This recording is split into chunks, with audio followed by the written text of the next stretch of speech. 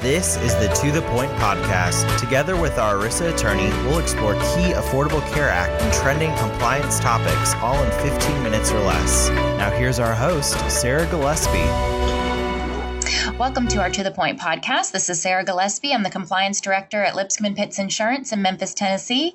And again, I have with me Stacey Barrow from Marathis, Barrow, Weatherhead, and Lent in Boston, our ERISA attorney. Hey, Stacey. Hi, Sarah. So, Stacey, today I want to talk about non-discrimination testing. So I know that employers who provide their employees with a choice between cash and certain qualified benefits without tax consequences, so pre-tax, have to do it through a Section 125 plan or a cafeteria plan. And what I want to talk about today is the fact that if you have those, you generally have to pass certain tests that are designed to ensure that the plan does not discriminate in favor of highly compensated employees, which is called non-discrimination testing. So can you explain a little bit more about what this testing is, what it measures, what it's looking for? Sure. So it's basically, what you said at a very high level. The Internal Revenue Service, when you have a cafeteria plan, when you're making pre-tax contributions, or when you have a self-insured major medical plan, or a health FSA or dependent care FSA, there are certain non-discrimination rules that apply, and they ensure that the company is not discriminating in favor of highly compensated employees with regard to things like eligibility or benefits available under the plan, which include things like premium contributions and waiting periods. So there are various non-discrimination tests that will apply depending on the specific type of plan you're testing. Is it a health FSA? Is it a dependent care FSA? Is it a self-insured major medical plan? Is it a cafeteria plan? All these tests, while they're testing largely for the same thing, they're testing for discrimination, the tests are all performed differently, and some of them even have different definitions for who is highly compensated. I'll give you just a quick example. When you're testing for highly compensated employees under a self-insured plan, they generally include the top 25% of employees ranked by compensation. So it's no hard dollar amount that will make you highly compensated. You just have to be in the top 25% of employees. On the other hand, if we're testing, say, a cafeteria plan, generally highly comped employees are those making over $120,000. So what would cause a plan to fail? Obviously, if the benefits and the contributions were top heavy. Can you give an example? Yeah, so there is a certain element of good faith when you're developing and designing your benefit plans. But an example of something that would cause a failure, pretty straightforward, would be we have a 90-day waiting period for our rank and file employees, but our executive team has no waiting period, and they can get right into the plan and start making pre-tax contributions right away. That would basically clearly be discriminatory. And what would happen is those members of the executive team, they would lose the ability, they would lose the ability to pay pre-tax for those first 3 months because the other rank and file employees didn't have the opportunity to enroll. And so if the employer wanted to kind of continue on with that type of provision, they would have to have the executive team pay after tax until the 90 days had elapsed. That's just one example of a discriminatory setup. So what happens if the plan does fail? So testing is done at the end of the year and the plan fails, then what? If a plan is found to be discriminatory, then the highly compensated employees will generally lose their ability to make a pre-tax contribution.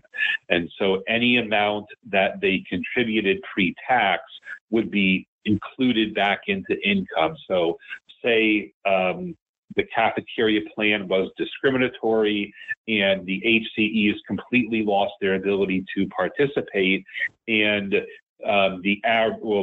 say you have an HCE that can pay $5,000 pre-tax for his benefits.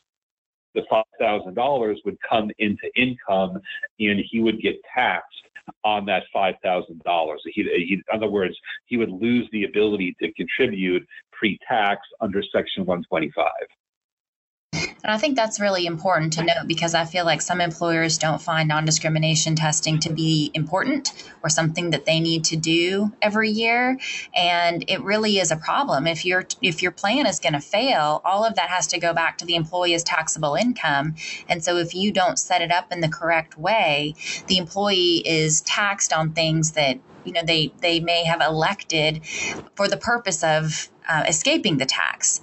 So that's just definitely something to keep in mind. So how often does it need to be done? Every year. Are there any exceptions to that, Stacy?